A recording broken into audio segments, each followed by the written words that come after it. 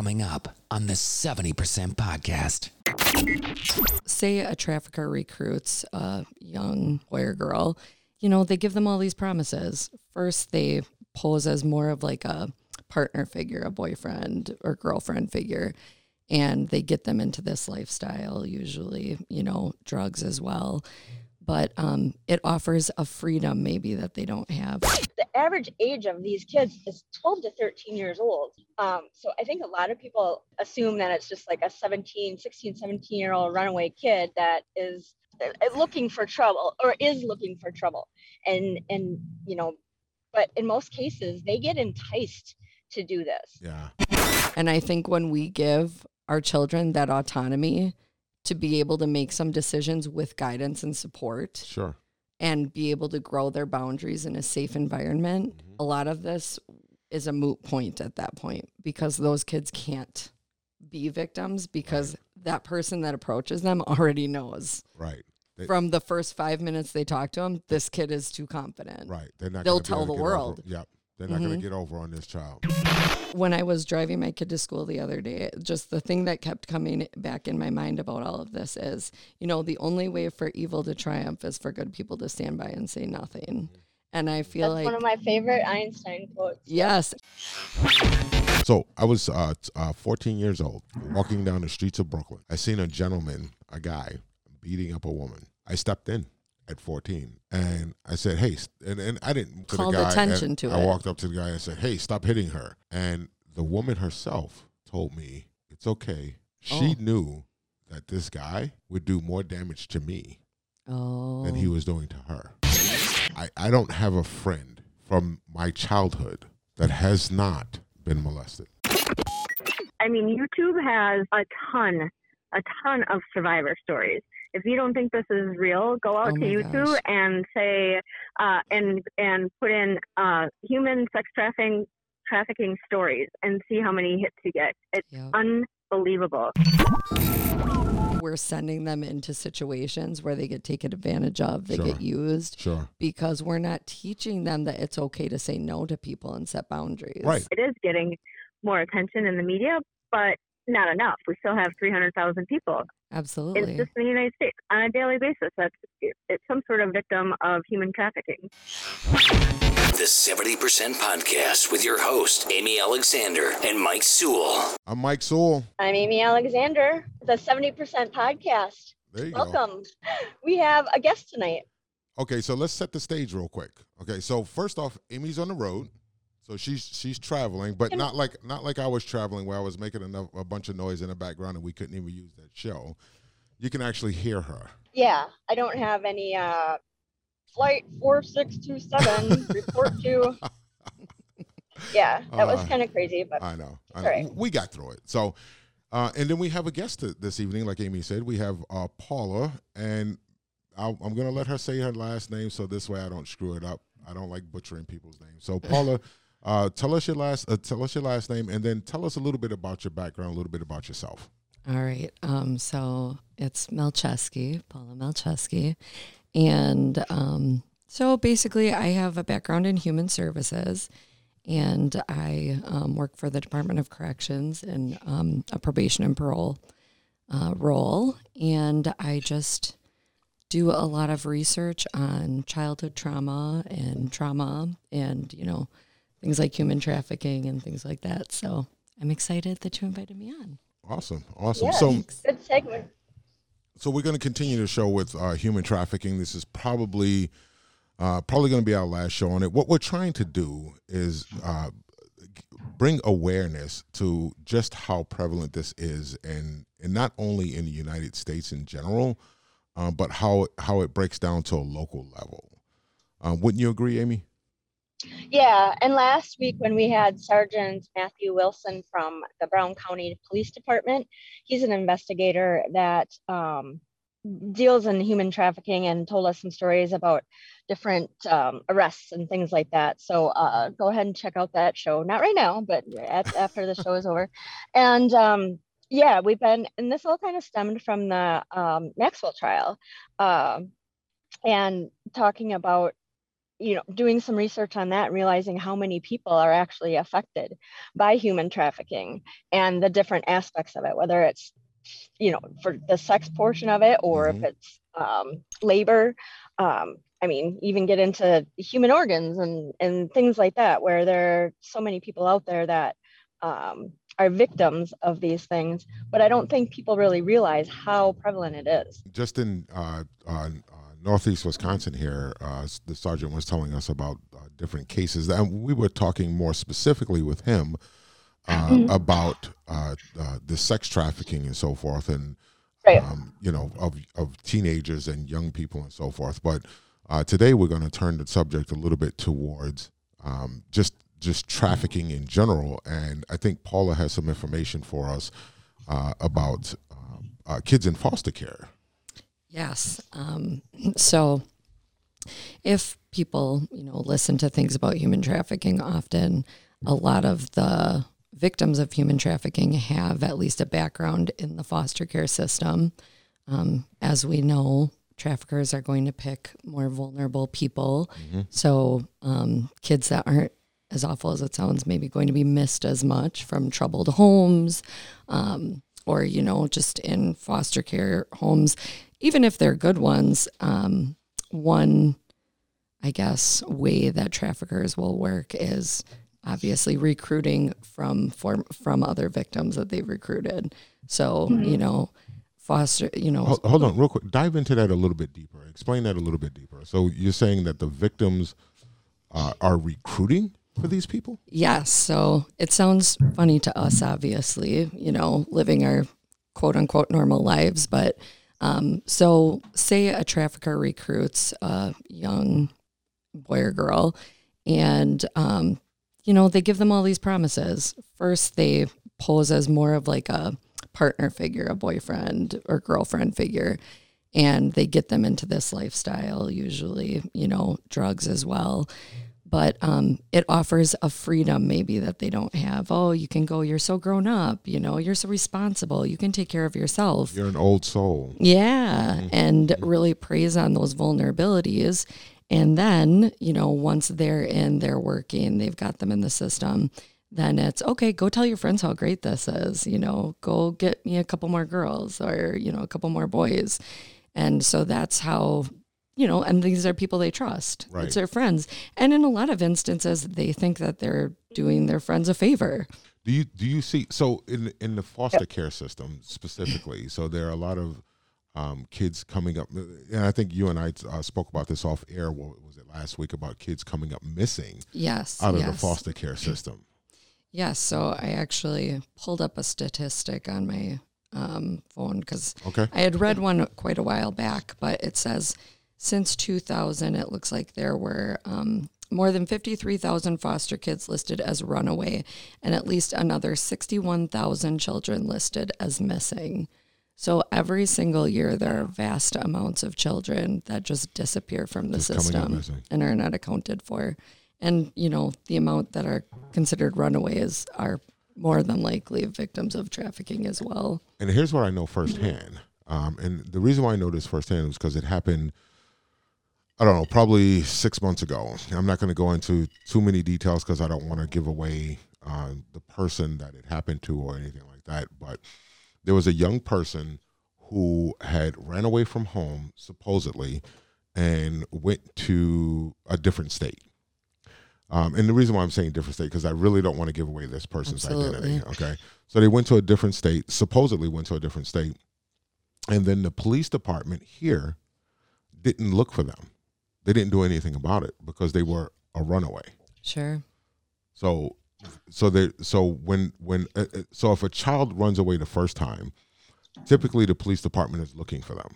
Correct. Okay. But if they run away a second time or a third time, they're just labeled as runaways and nobody ever looks for them. Mm-hmm. Which is so really those sad. Kids not only become more vulnerable because of the times that they ran away. So they may have ran away for a legitimate reason the first time.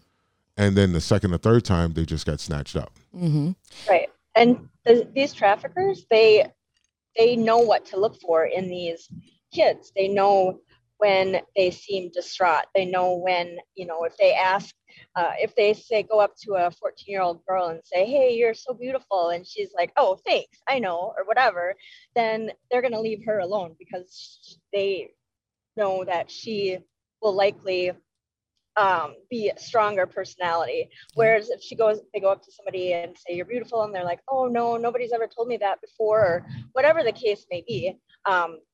These traffickers have been able to find or just realize the vulnerabilities of these kids, which makes it so much easier for them. Oh yeah, 100%. So you've done a little research, Amy, on this, on as far as what kids, parents, things like that should look out for. Yeah, I've actually done quite a bit of research. When we started talking about this, I didn't realize how prevalent it is. I mean, even in your neighborhood, it could be going on, but a lot of the kids are, they end up like the quiet kids, or if they have been in a foster home, things like that, runaways, like you were saying. But when you are trying to identify whether or not these kids are in a human trafficking situation, in the life, as they call it, or being groomed for the life, or recruiting for the life, they are going to be nervous around people that ask questions and look towards their handler. Yeah, we don't call them pimps anymore, but yeah, they would be, nervous. And if there's any sign of aggression from the adults to the child, and I know that not all of this, I mean, the average age of these kids is 12 to 13 years old. So I think a lot of people assume that it's just like a 16, 17-year-old runaway kid that is looking for trouble, or is looking for trouble. And but in most cases, they get enticed to do this. Yeah. And then once they get enticed, they feel like they have no way out because they're told that they're going to get hurt, or they get them hooked on drugs, and then they have to, can't have any drugs unless they do a certain act, or whatever the case may be. But in a lot of cases, when they are finding these kids that are being trafficked, it's because they have been, there's some sort of weird situation that doesn't seem quite right, and somebody will report it, or and a lot of it's been there have been a lot of big like stings, police investigations that lead to arrests. The biggest one being a couple of years ago, there were about 450 arrests. I believe that was in, I want to say Florida, but I could be wrong. But yeah, it definitely is something that everybody should watch for, to see if they can help out the situation. And no doubt. And let me ask you a question. So I was talking to a friend of mine about this, and he was saying that he believes people are desensitized to this specific subject because we're lumping not only the sex trafficking, but the sex workers, the people who go into it willingly. We're lumping all of them together. Do you think that we don't talk about it as much, or we don't have a lot of focus on it because of that? Or what do you think, Paula? I think that, so first of all, I'm definitely not for criminalizing sex workers, because I think that there are a lot of victims in the trade. However, I do feel like when we make it, an okay thing, my problem with it is I feel like you should always have informed consent for anything that you do, or you give your permission for. And I think a lot of sex workers start out as human trafficking victims. And so I don't really think there's a lot of informed consent. Absolutely. And it's, kind of their vulnerabilities in life, lack of a job, or, and that shame that you carry around with you. Because I think that one reason the foster care system, or, just difficult households are a big topic in the human trafficking situation is the shame, that shame piece. Trauma breeds more trauma. And so when you're a victim of abuse or sexual abuse in the home or outside of the home, and, you're going through all of these things, well, you start feeling like you don't have that inherent dignity that we're all born to believe that we have, and hopefully that's fostered. And so, then you are more conditioned if somebody comes and tells you, oh, you're so beautiful, or, you can make a lot of money, and then reel you in. The enticement, the money. And yep. And like you said, Amy, they will typically, a lot of them hook them on something like heroin right away, where you get sick when you're coming off of it. So if you want to refuse to work, well, you don't get your fix. And, also all of those other things. So if they have you hooked on drugs and you're in a sex trade that, just deep down you feel shame about it, then you're going to be less likely to reach out for help because you believe that you're the problem. You're a bad person. You deserve what you did something to get yourself into. Right. This is your lot in life. Especially runaways too, because I ran away. Like I was looking for this. Right. I put myself in this situation. Absolutely. Sergeant Wilson on our last podcast talked about that. The head of sex trafficking. Yeah. Oh, absolutely. Here in Northeast Wisconsin. Yeah. Yeah. About the drug connection with the withdrawals and everything. I mean, it's a little bit more complicated, is what you're saying. Yep, but it's an easy way to chain they hold someone. On to the money. Yep. Yeah.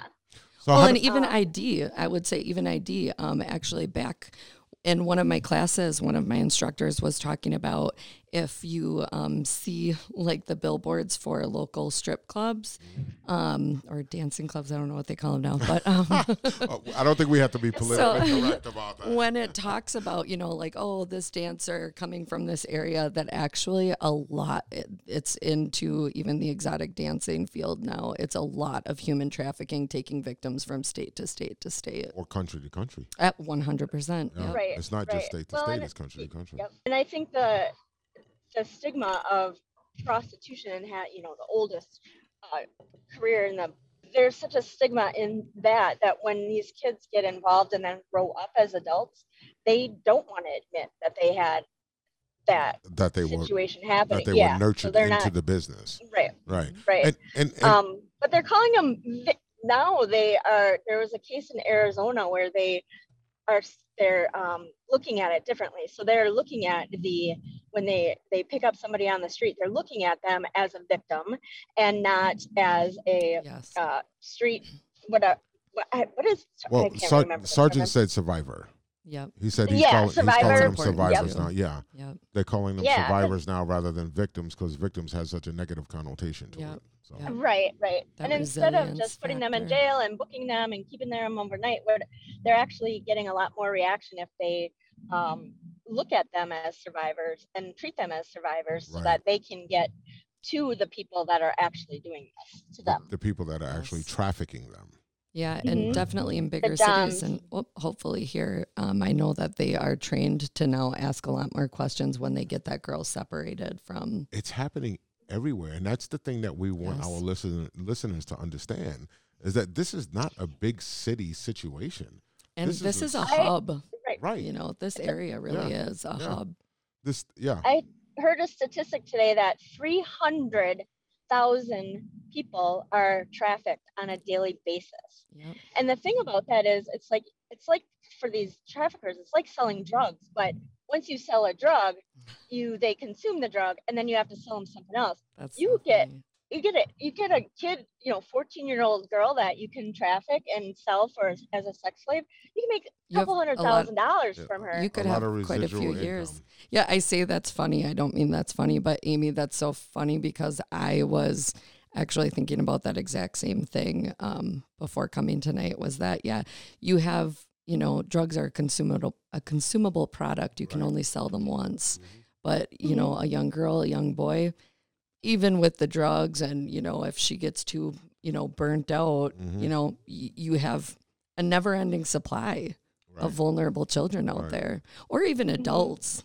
Have you ever heard of Georgia Tan? I don't know. Okay. Tell me about it. Okay. Well, Georgia Tan, she was, this was way back in the 50s, 60s, somewhere around in there. She was actually stealing babies from the hospital. from 1928 to 1950. She was doing Oh that. my Right. gosh! Wow. Yeah. And she was even invited to the White House. Touted as one of the best adoption agency person in the world. Okay, I think You know, I things may like have that. heard about And- No, that it. was that was the judge that kept granting these. They would take these kids away from their parents and then say, you know, they're not in a good household or whatever. And this judge would grant guardianship to this woman who would then turn around and sell them. Right. So this is, I mean, we're talking about the 1920s here. Mm-hmm. Okay, so this is nothing. This is not something that's new. Right. This is happening. It's been happening.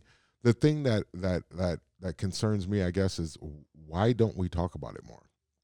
I agree. But, you know, a valuable point you made is someone being touted in the White House, you know, and it's like Epstein. Now we're back to the Epstein. There you go. That's the reason why we started this conversation in the first place. You know, why are all of these very prominent people, Hollywood, I know you guys talked about, you know, Corey Feldman last time. Why is this such common knowledge, but yet nothing's being done over a decade prior to Epstein being put on trial? They had actually caught him, and he somehow made a miraculous deal in Florida that is unheard of. I have to do more research on it because I'd like to know where the people are. Tell us what you know. So I'd like to know where the people are that made this deal with him. But basically they made a deal in Florida from 2001 to 2007. You know, his underage crimes, this is probably hundreds of crimes he could have been convicted for. He ended up, I don't know if he served a year in jail or if that was going to be what he would serve, but then he had total immunity from anything, from ever being tried for any of it again. All of his accomplices had complete immunity. So anything that happened in Florida with any of them from 2001 to 2007 was not prosecutable after that, if that's even a word. Yeah, how does that even... And it took over a decade for it to come out again. Yeah, right. Who has to be involved in those types of deals? But something very like that, prominent people. Right. And that's where, you know, this is, like you brought up, Amy, I mean, it's a product that can be consumed over and over and over. And obviously there's a voracious appetite for it everywhere you go, and especially in prominent, you know, households. Right. Yeah, and it's sick, but it's out there. And people, you know, the people that are selling these kids, trafficking them, or even, I mean, you wouldn't have this problem if you didn't have a buyer either. Absolutely. So they have no regard drugs. for their life. Yeah, they have no regard for their life. They are an object. They are something that can be traded, a commodity, and until they don't even think about the fact that this will affect these people, these kids, for the rest of their lives. Yep. Well, I don't think they care. And that's the thing. I was just getting ready to say that. Now we're in a different realm of things, you know. So now we're not talking about people who are just snatching kids up or people up in general and trafficking them throughout the world. Now we're talking about the Johns, quote unquote, the people who are actually buying this product. It sounds disgusting. Well, and I did some research on Georgia Tan and how she kind of, I mean, there were about 5,000 babies that she would go to hospitals and she would tell she had to have people inclusion with her because they would tell the mom that, oh, sorry, your baby was stillborn. The doctors were involved in this, you know, Yeah. and they would say that, oh, the baby is stillborn, and then I'm going to pay for the funeral and this, that, and the other, and all this other crap. And she's actually stealing the baby. And then not only that, Amy. Well, she ran an orphanage. She ran one of the biggest orphanages in Memphis, Tennessee. You know how many kids were starved and died under her, in her care? Only the pretty ones got adopted, and they got adopted by some prominent people, some movie stars and crap like that. Okay, so some of these kids that were adopted were stolen by Georgia. Okay. Well, and but the rest of the kids that weren't pretty enough or weren't marketable enough, they were starved or killed or whatever. There's Yeah. if you don't, so any of our listeners, if you've never heard of Georgia Tan, look it up. As a matter of fact, I got this information from my daughter. She's 16. Georgia Tan, She's 16 years old. TANN. She was talking about this to me. She gave me this information, and I'm like, hey, that's perfect for the podcast next week. Let's talk about that. Mm-hmm. Yeah, thanks for So sharing. look that up, and dive a little bit deeper into that, because there's a lot. Like, we can have a whole show just on her and what she's done. Well, Yeah, and I think and it just goes to show, it lends to the point that there's a price for, there's a price for anything that you want. It is buyable depending on how much money you have and power. If somebody's willing to buy it, I'm sure you'll find somebody willing to sell it. Absolutely. And vice versa. Yeah. Mm-hmm. Yep. Well, and the thing, you go back to Georgia Tan, and that was in the 30s, 40s, and she died 3 days after they closed down that orphanage of uterine cancer, of all things. Interesting. If she actually died of that. That was one way to do it. Now we're in 2021, and what do we have all around us? We have, or I should say, easily accessible, Snapchat. Oh my gosh, Instagram. yeah. Social media is huge. That's where when I'm hearing these stories or reading these stories, a lot of these guys are getting caught because they are actually end up talking to undercover agents that are enticing them to do that, and then pretend to be a 15-year-old girl, and then they go meet them at the bus stop and whatever, and then they get arrested. And I heard one woman say, she's like, I've been doing this for a lot of years, and I've processed a lot of criminals, and sex offenders are the biggest, that almost all of them cry because they know that they just totally screwed up their life. Destroyed their life, yeah. Well, I mean, they've destroyed how many other lives along the way, but yes, absolutely. Mm-hmm. Because there's going to be shame when your friends and family know. Yep. Right. Oh, yeah. You're an outcast. Yeah, right. If you aren't prominent in the community. If you have a lot of money and you're prominent, you're not an outcast. No, you just pay somebody to cover it up or something. And even if you don't, I mean, it's just kind of like, don't ask, don't tell, don't see, don't hear. And that's absolutely ridiculous. And I feel like that lends to just what you guys were talking about, why aren't we hearing about it? So I know that your guest, the other podcast, had said, there are specific rules for federal trials and things like that. You're talking about Matt. Sergeant Wilson. Sergeant Wilson. Yeah. Oh, okay. Which, and absolutely, but at the same time, we don't need to know everything that's going on in the trial. There are plenty of other things that the media could be talking about, and they're not. And why not? Well, Jeffrey Epstein was friends with lots of prominent people in Hollywood and show business. The top people in these news places. Look at all of the things that have come out with Matt Lauer and all of the prominent people. And so, I mean, when I was driving my kid to school the other day, just the thing that kept coming back in my mind about all of this is, the only way for evil to triumph is for good people to stand by and say nothing. And I feel That's one of my favorite Einstein quotes. Yes, I did. I had to do an artwork project on it when I was a kid, and Batman was just playing video games while people were looting the bank or whatever. But it's true. I mean, really, if there aren't people that are willing to stand up and talk about these issues, then there are many prominent people in this world that are more than willing to bury them. Mm-hmm. For sure. And the kids aren't going to bail. They can't stand up for themselves. I mean, even you look at teenagers, older teenagers, 17, 18, 19, they can get enticed into this just as easily. Absolutely. And it might not be, Forget about it. I tell my daughter all the time, Amy, first off, from an early age, from the time she was 9 or 10 years old, we would walk into a store, and I would make her tell me the person that walked past us, what they were wearing, whether they had glasses or not, what color their eyes were, how tall they were, or what she thought how tall they were, of course, things like that. So I would have her tell me everything about that person that walked past us. It was a game that we played. It wasn't like I was drilling her like sergeant or whatever.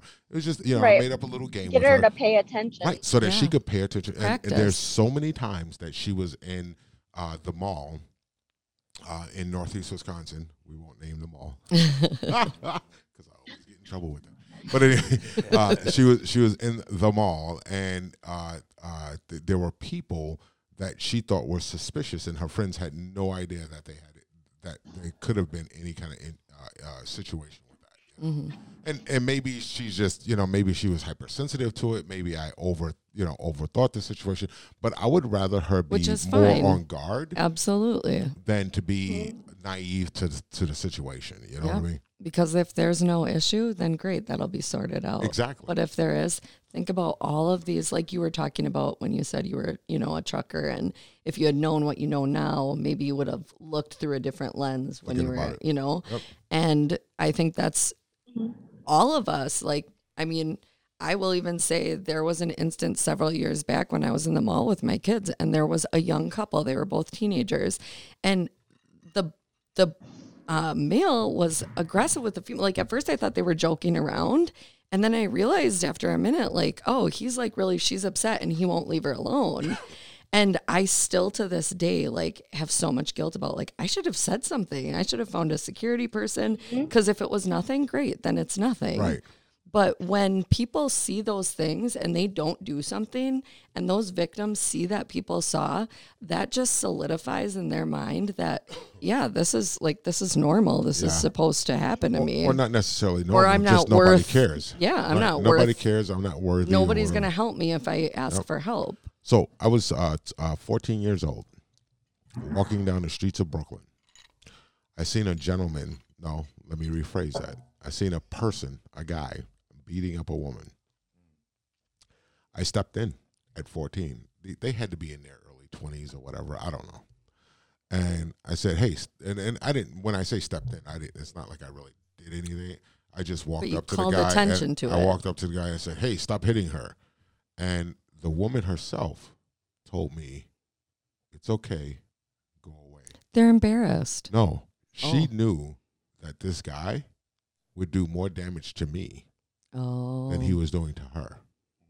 And she knew that I could not, being my size and age and stuff like that. You were young. That I was not going to be able to protect her. Right. You know what I mean? That mother instinct. So I think there's some of that in there as well. Like they absolutely. know. I know how to handle them. Right. I know how to deal with it. Okay. Just leave it alone. Yeah, absolutely. Right. Exactly.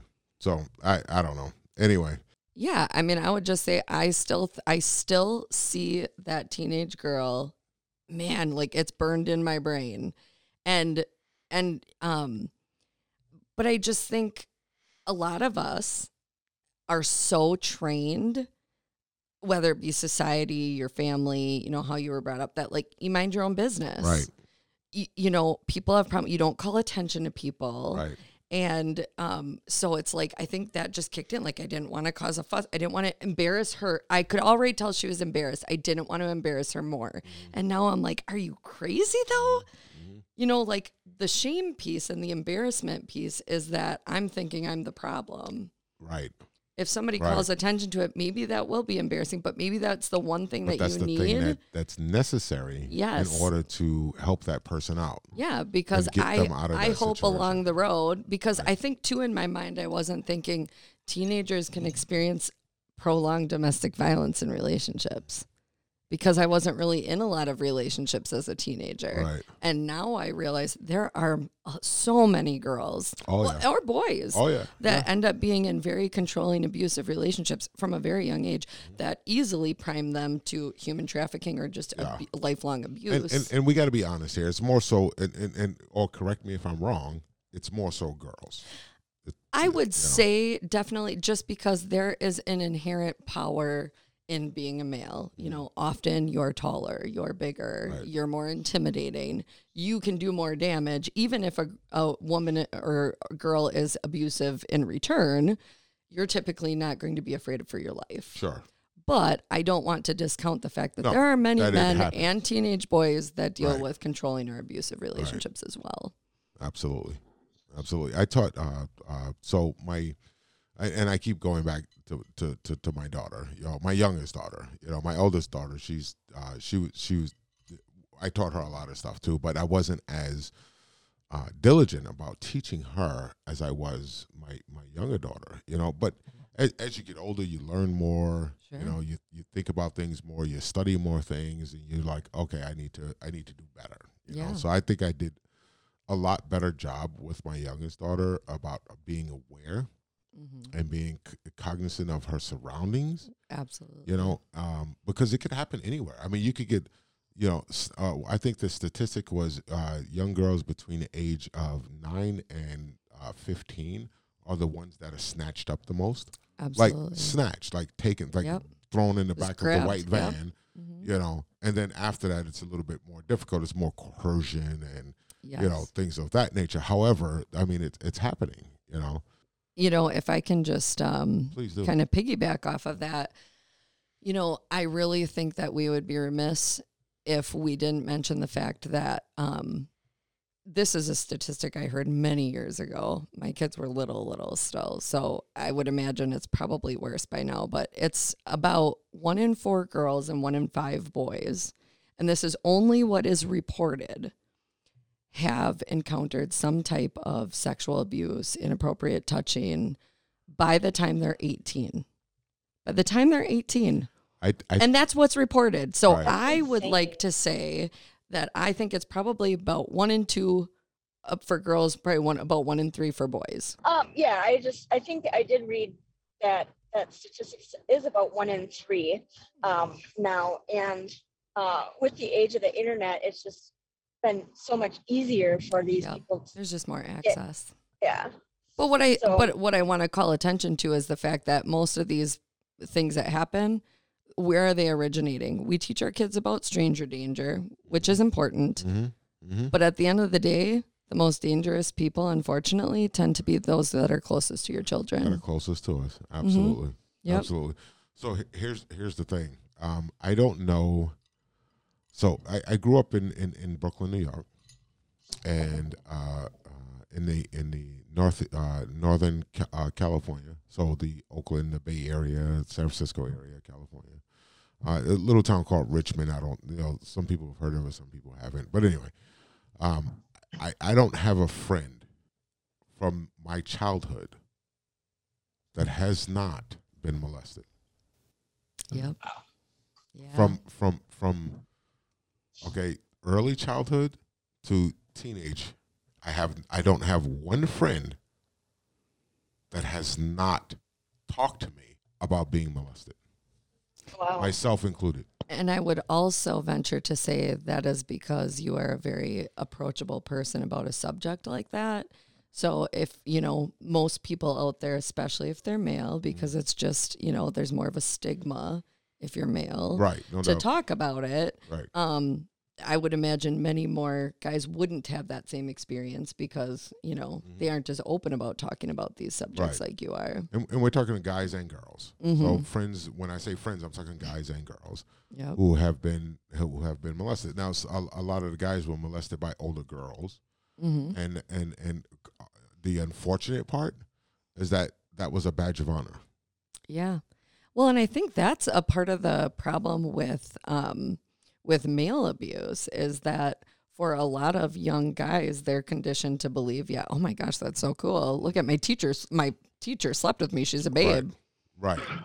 But somewhere deep down, there's still some shame piece there that you kind of have to just brag about it.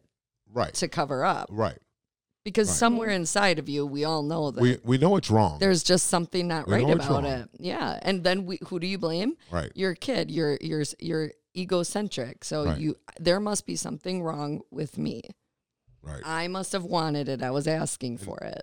So here's the sad part. As a young child, these things happen, and I mentioned it, but I only mentioned it because they didn't continue to happen. For the people that it never ends. Isn't that ridiculous? Yeah. So. And people too, I think that there's a lot of victim blaming or survivor blaming for people that grow into an adult and they continue with these incestuous, quote unquote affairs, abuse. And so then there are people like, well, you were an adult and you came back and you didn't live there or whatever. But I mean, people don't understand the amount of control that type of conditioning and shame has over you. Yeah. And that's just, leads right into the human trafficking piece as well. No doubt.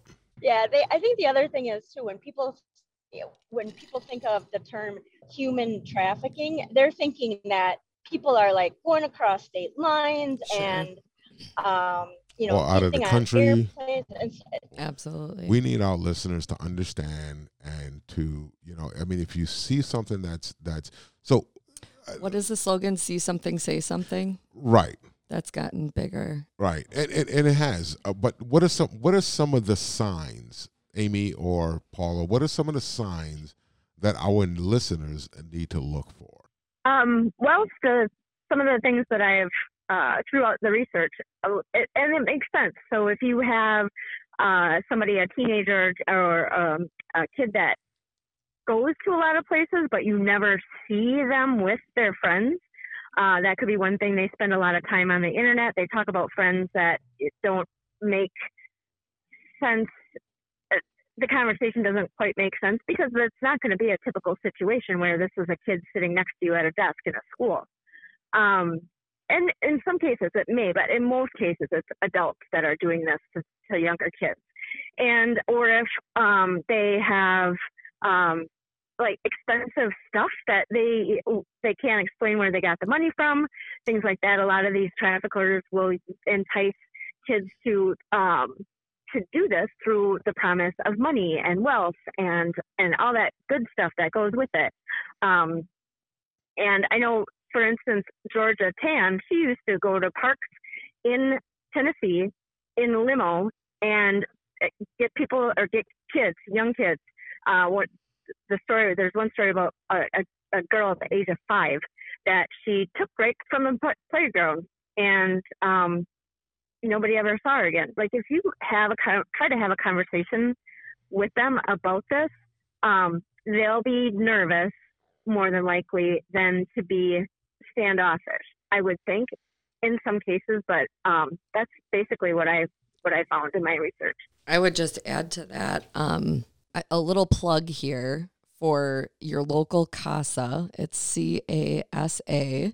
So if anybody wants to get involved, about, like we said, 60% of human trafficking, these people have had some sort of involvement with the foster care system. Sure. So CASA is an amazing program where it's built mostly of volunteers called advocates, and you go through training and you spend an hour a week with kids on CHIPS orders. So if there's been abuse or neglect found in the home, they could still be in their home, their family of origin, or they could be in foster care. And so you're that person. Obviously, a social worker isn't with that kid all the time. You're that one person that's a steady person in that kid's life. And there is such a great need for men advocates. So if there's any men listening out there tonight that feel the need, but women too, obviously, just advocates in general, and especially for the older children, because we all know it's so great to go spend time with a little toddler or baby or 5-year-old, do arts and crafts, but the teenagers can be a little harder to connect with, especially because, it's kind of like, they're those kids that are acting out and things like that. But I will say that a good amount of the teenagers in foster care, even if they're accounted for, are in some form of dabbling with human trafficking, and what people need to understand, I think what a lot of people understand, is that a lot of times these people don't even realize that they're victims of human trafficking. So on the one hand, like you said, Amy, people might be very nervous. But on the other hand, if you're closer to someone and, if they're just talking to their friends and stuff, I mean, they might be bragging about some of their sexual adventures and things like that, because that's just kind of the lifestyle that they're in, and that's very normalized. So that's just one thing that I would put out there, is that definitely some kids are much more nervous about it, or nervous about physical touch, but some kids are inappropriate the other way, where they seem more more. And here's the thing, like, so when I years ago when I was married, my wife wanted to do foster care or adoption and things of that nature, and I wouldn't do it. And the reason I wouldn't do it is because I grew up in a situation in the inner city where I suffered under, in situations that I shouldn't have suffered in, and I've seen a lot of things, and I didn't want those children bringing those situations to my household and putting my children in that situation, you know. So I know that's selfish and it's bad of me to say, but it's so hard. Like you kind of like. I'm never gonna say that that's selfish, because you still have to take care of your own as well. Right. I mean, to bring kids that are troubled that you're not ready to support. And when you have vulnerable children in your household as well, with children that have been through a lot of trauma and things have been normalized that aren't appropriate, it's not wrong. I've always thought if I ever did foster care, it would only be children younger than my children. And that's exactly so what I think told that's kind of, I've heard that from a lot of people, that if you are thinking of doing foster care, it's a beautiful thing, but it's something that I think it's like a lot of jobs that you go and do, is that I don't think there's always a lot of informed consent. You know, they need people so badly. Some things get sugar coated, and the root of the issue is that you're going to get some kids that have been through so many traumatic things. Forget about it. And so you just have to be very prepared for that. There's another website out there that I came across in my research called the PolarisProject.org, and they have a pretty good, there's some myths about human trafficking and kind of identifying the vulnerabilities, more information about what it's all about in general. Like what it looks like in real time in real communities. It's not just in that big city far away. Right. Okay. So, and YouTube has a ton of survivor stories. If you don't think this is real, go out to YouTube and say, and put in human sex trafficking stories and see how many hits you get. It's unbelievable. Absolutely. And these guys are finally, not all guys, but people are finally going to jail because it is getting more attention in the media, but not enough. We still have 300,000 people. Absolutely. It's just in the United States on a daily basis. It's some sort of victim of human trafficking. Absolutely. And I would just segue into, Amy, you can tell me if you agree with this or not, but just, my involvement in the criminal justice system, when you look at the charges for domestic violence or child abuse, and the plea deals that people get for those offenses, I think says a lot about how much our society really still, how far we have to go.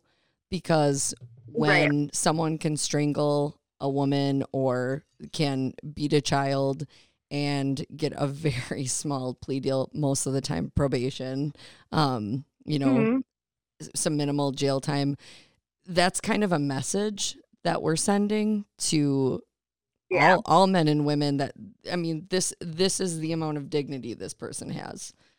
The amount of dignity it takes to not have to go to a jury trial, which is so sad. And, this is not to shed any kind of negative light on our justice system or our judges and hardworking attorneys and things like that. But unfortunately, the reality is that there's never enough.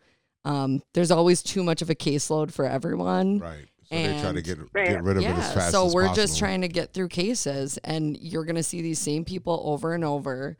And but do you though? Are there some cases where you don't see the person over and over again? So here's the thing. Absolutely. In a generality. I come from and I explained this before. I come from Brooklyn. Sure. Back in 2000, I spanked my son here in Northeast Wisconsin, and I got into a little trouble behind it. Okay. Right? I had never been in trouble before in my life, and never been in trouble thereafter. However, that situation is a mark on my life. Sure. And but it's not like I've ever done spanked any of my other 3 children thereafter. That was my oldest son. Oldest son, love him to death. Had some issues thereafter with the law and stuff like that.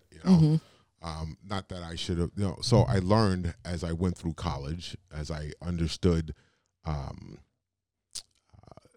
corporal punishment. Sure. So when you grow up with that mentality, it's normalized for you. That this is teaching what how things should be. Yes.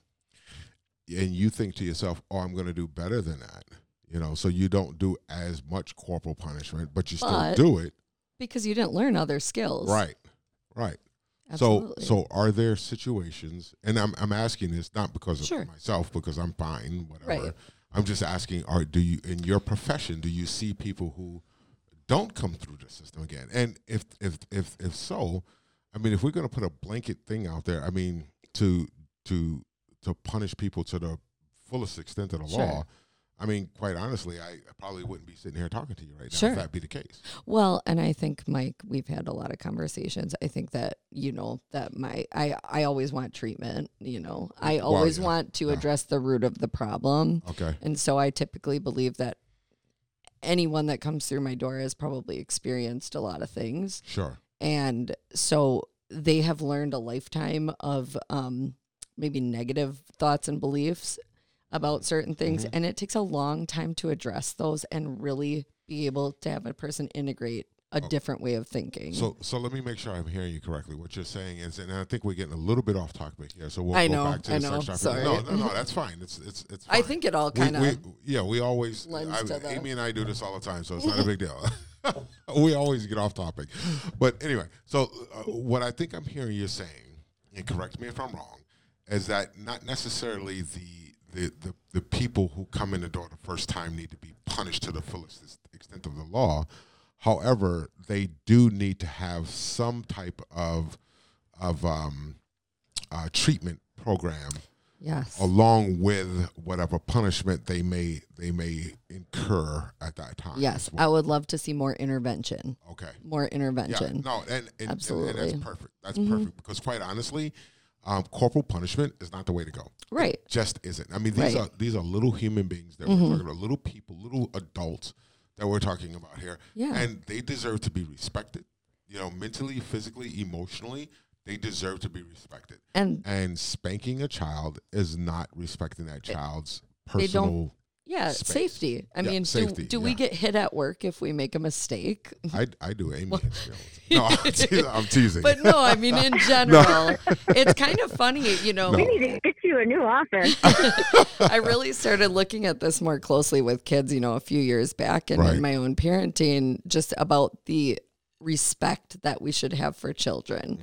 If we have certain levels of respect that we should have for anybody, any adult, close to us or not, why shouldn't we have that same respect for a child? Children. And I think unknowingly, even if to our untrained eyes, we see a so-called great home and family, no financial problems, no criminal activity. No doubt. A lot of those kids could still be vulnerable to human trafficking, because maybe even if they're not physically abused, maybe there's constant verbal and emotional, you're not good enough. Look at you, you're such a screw up. Right.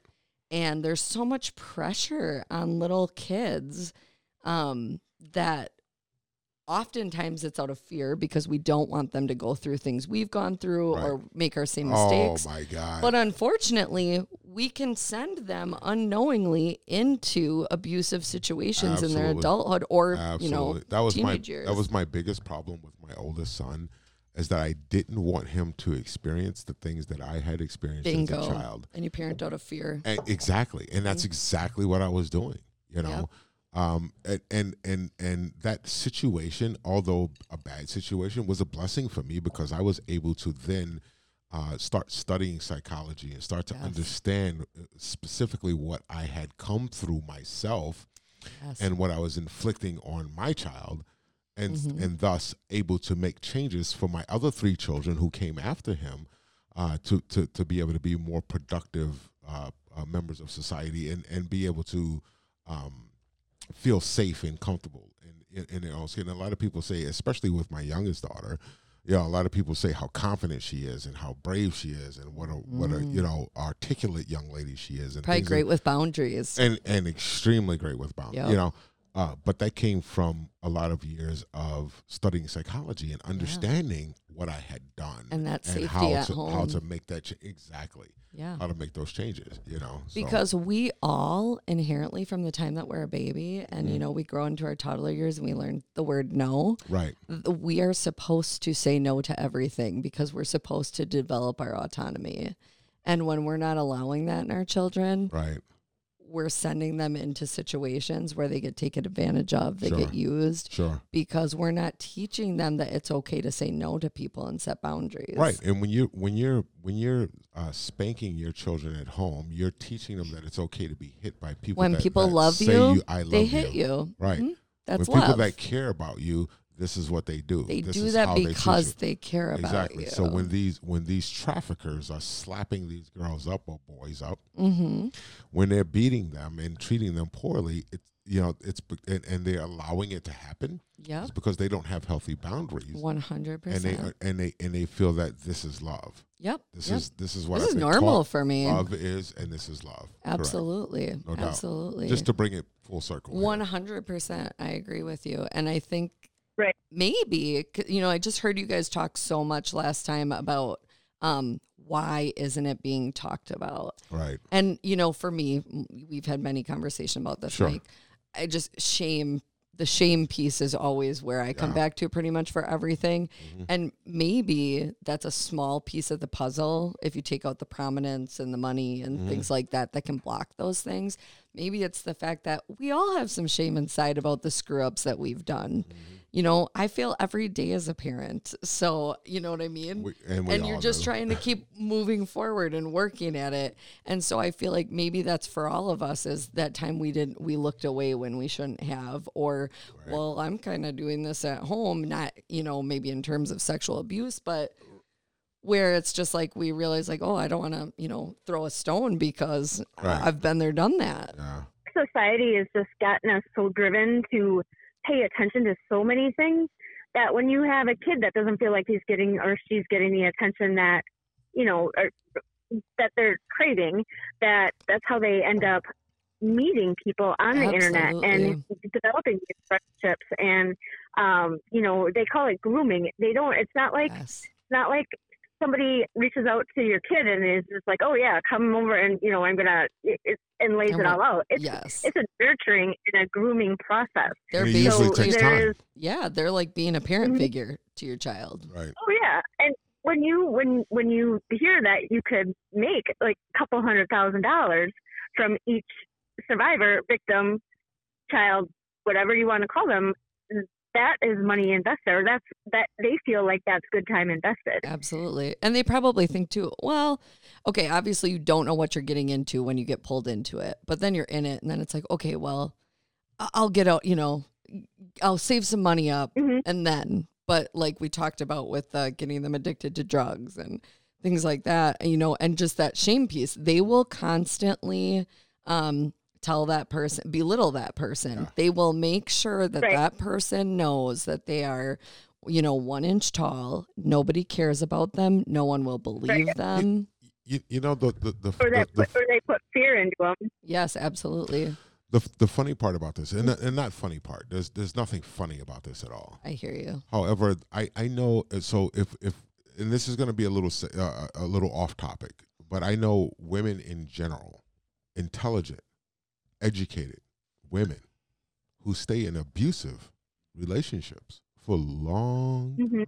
Okay. And when I say intelligent, I'm talking uber intelligent. Very I'm talking intelligent. about people who Masters, PhD. Right. Yeah. Extremely educated, who stay in abusive relationships for a long time because they feel that they deserve to be there. Yes. Or they don't deserve or better. They've been programmed into it. It's just something that happens over and over and over.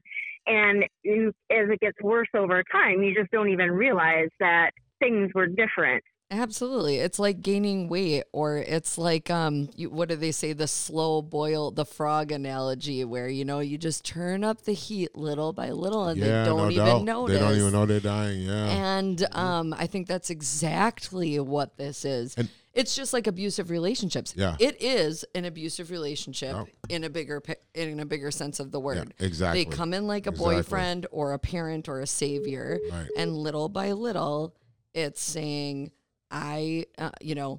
people that love you do this. Right. Okay, now you're going to do this. Now you're going to do this. Right. Isn't it a sad part of human behavior that we would rather go to something so negative that is known? Yes. Than the terror of something positive. That exactly. 100%. Exactly. And that seems to be the cycle. And that's the thing, Nate. You hit the nail on the head. Like you can't even recognize goodness when it's in front of you. Well, and I'll say, because you've been treated so poorly all your life. You don't trust it.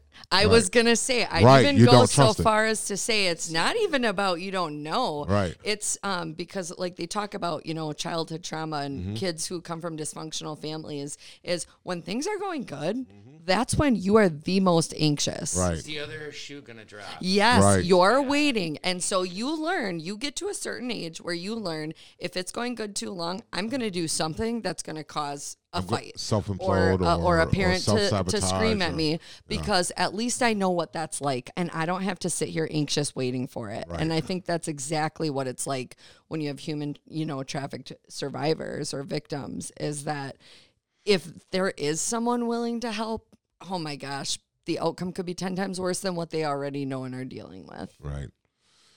Well, if you have some advice to leave us with tonight, Paula. Oh, gosh. Putting you on the spot. Okay. So we'll laugh for a little while uncomfortably. No, we'll let you it's have okay. some drink. I think I've got something. No, seriously. If you had some advice to leave us with. So here's the thing. We lost Amy, so she's gone. Okay. She's in the mountain. Yeah, she's in the mountain. She's on her way to Florida. She's having an amazing time. And she's going to be in Florida for a couple of weeks. So I'd love to come back again someday when she's not cutting out. Well, you should come back you'll one have day me when she's again. actually here in the studio. Yeah, I think that would be you would awesome. love Amy. You guys would get along great. So anyway, what piece of advice can you leave us with as parents, as listeners, to look out for, or just in general, whatever advice you have for us? Sure. Well, it's probably going to sound really simple and maybe lame. Obviously, I'm a believer, so it goes back to something that rings a bell for me is my faith, and just Mother Teresa, and I think it went back to like St. Francis or something, but that point of, if you want to make a change in the world, be the change that you want to see. So, like if I want things to be different out there, what's going on in my household? Right. Would I talk down to a partner? Would I ground a partner, or, things like that? Or would I have a respectful conversation with someone that I have a disagreement with and see how we can work out a problem together? And I think when we give our children that autonomy to be able to make some decisions with guidance and support, sure, and be able to grow their boundaries in a safe environment, a lot of this is a moot point at that point, because those kids can't be victims, because that person that approaches them already knows. Right. From the first 5 minutes they talk to them, this kid is too confident. Right. They'll tell the world. Yep.